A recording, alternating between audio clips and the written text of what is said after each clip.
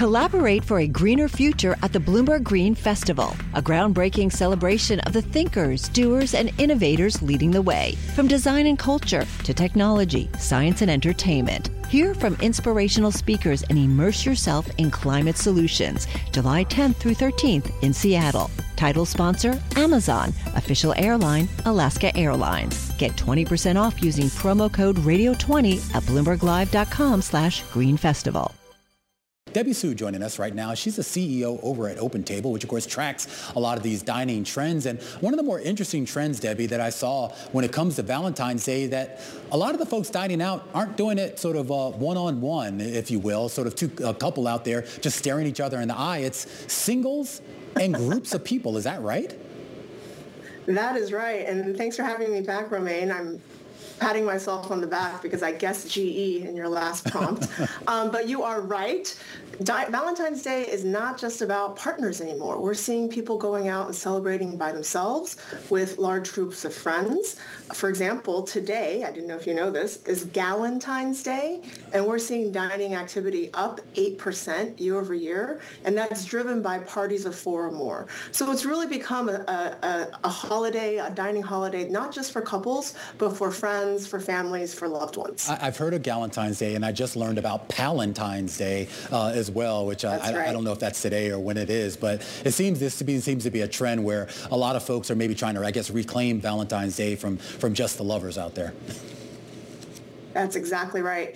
And, the other trend that we're seeing this Valentine's Day, and we saw it last year as well, it's actually Valentine's week, because dining activity is not just happening on the 14th.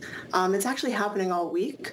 Like today is an up day in dining, and we're continuing to see dining activity pick up for the rest of the week after Wednesday. So is it good enough for me, I'm asking for a friend, to just take someone out to dinner, or do I still have to get them, flowers, chocolates, and all the other stuff?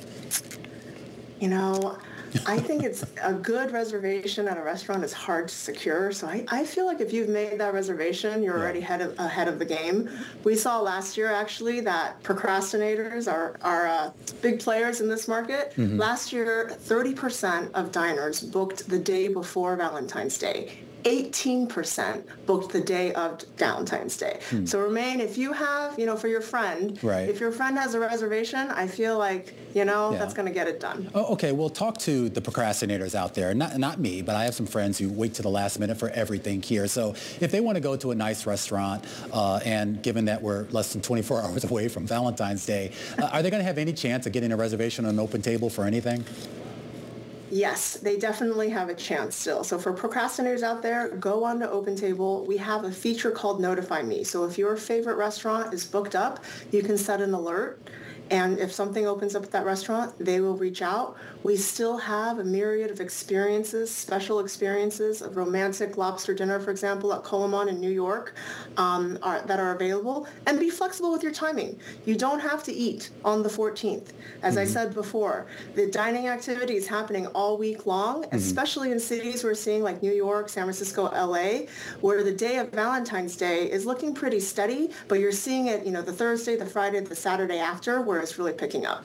I am curious, once we get past Valentine's Day here, Debby, just about the general health right now of all of us dining out. We know that there was that big boon when the kind of the pandemic cloud started to clear, and we all were just really just itching to get out there and socialize. Is that still holding up, or are we starting to see that moderate?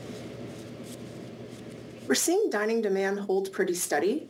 January is typically a slower month. It's, you're recovering after the holidays in December. Lots of people are practicing dry January. We're hopeful that this February and this Valentine's Day is going to be a great period of time. But I think that from our data, and we have a lot of it, every second, 6 tables are booked on Opentable. So what our data tells us is that even during times of macroeconomic uncertainty, people continue to prioritize dining out. They're continuing to prioritize the experiential, and we hope that holds for this year. Is the sort of, I guess, the economics of it all, is that favorable to restaurants right now? It's a rough climate for restaurants right now. They are facing rising labor costs. They're facing rising food costs. They're facing labor shortages. And, it's a tough time in general, even during normal conditions. Restaurants operate with a 2 to 3% profit margin. And so when they have other factors like this come in, it can be really devastating. All right. Well, hopefully everyone gets out, or if not tomorrow, maybe Thursday, and maybe the days after that. Take out your significant other, and if you don't have one, just find a friend and enjoy yourself. Yes. All right, Debbie. Always That's fun. Exactly right. Always fun talking to you, and you guys always have some great data, some great trends here going on in the restaurant space. Debby Sue, CEO of Opentable. Collaborate for a greener future at the Bloomberg Green Festival, a groundbreaking celebration of the thinkers, doers, and innovators leading the way. From design and culture to technology, science, and entertainment. Hear from inspirational speakers and immerse yourself in climate solutions. July 10th through 13th in Seattle. Title sponsor, Amazon. Official airline, Alaska Airlines. Get 20% off using promo code radio20 at BloombergLive.com/Green Festival.